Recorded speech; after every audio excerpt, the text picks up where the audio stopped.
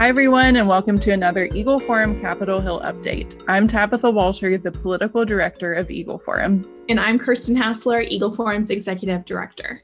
A few months ago, on June 25th, 2021, President Biden signed an executive order on diversity, equity, inclusion, and accessibility in the federal workforce. Now, according to a White House fact sheet, the executive order, among other items, quote, establishes a government-wide initiative to advance diversity, equity, inclusion, and accessibility in all parts of the federal workforce. It charges all federal agencies with reviewing within 100 days whether employees who are members of underserved communities face barriers to employment, promotion, or professional development.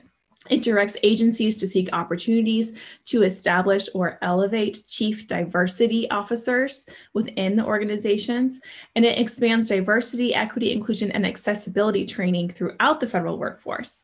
Lastly, it directs agencies to ensure that the federal health benefit system equitably serves LGBTQ plus employees and their dependents by expanding access to comprehensive, gender-affirming healthcare, end quote. In addition, the order changes the federal agencies to ensure the use of gender markers and pronouns in the federal employment process respects transgender, gender nonconforming, and non-binary employees. Sadly, valuable government resources and our taxpayer money will be used to fund these efforts.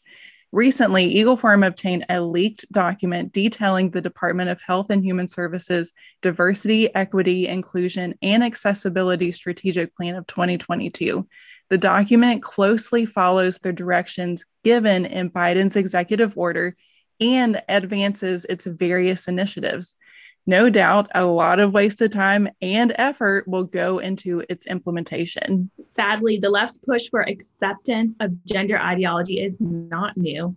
We've seen this in the fight to ratify the Equal Rights Amendment. Since states have voted to ratify the ERA, the very definition of sex has changed to include gender identity. This is inherently anti-woman and poses a barrier to women's advancement and privacy. Gender ideology forces women-only spaces, sports, and organizations to accept men identifying as women. For example, the NCAA and the University of Pennsylvania are ignoring the multiple complaints against transgender swimmer Lia Thomas, or formerly Liam Thomas. Thomas, now swimming with the girls' team, has broken multiple female records, and as a result of winning races, qualified for ongoing swim meets. It's not likely a biological female swimmer will be able to beat him or his new records. Shame on the NCAA and the university for ignoring their female members. Today, the ERA poses a grave danger to women because of gender ideology.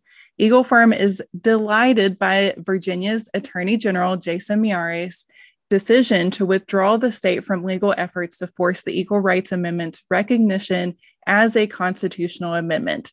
This is another blow to the radical left's insistence that the ERA is still alive and well. Other states must follow.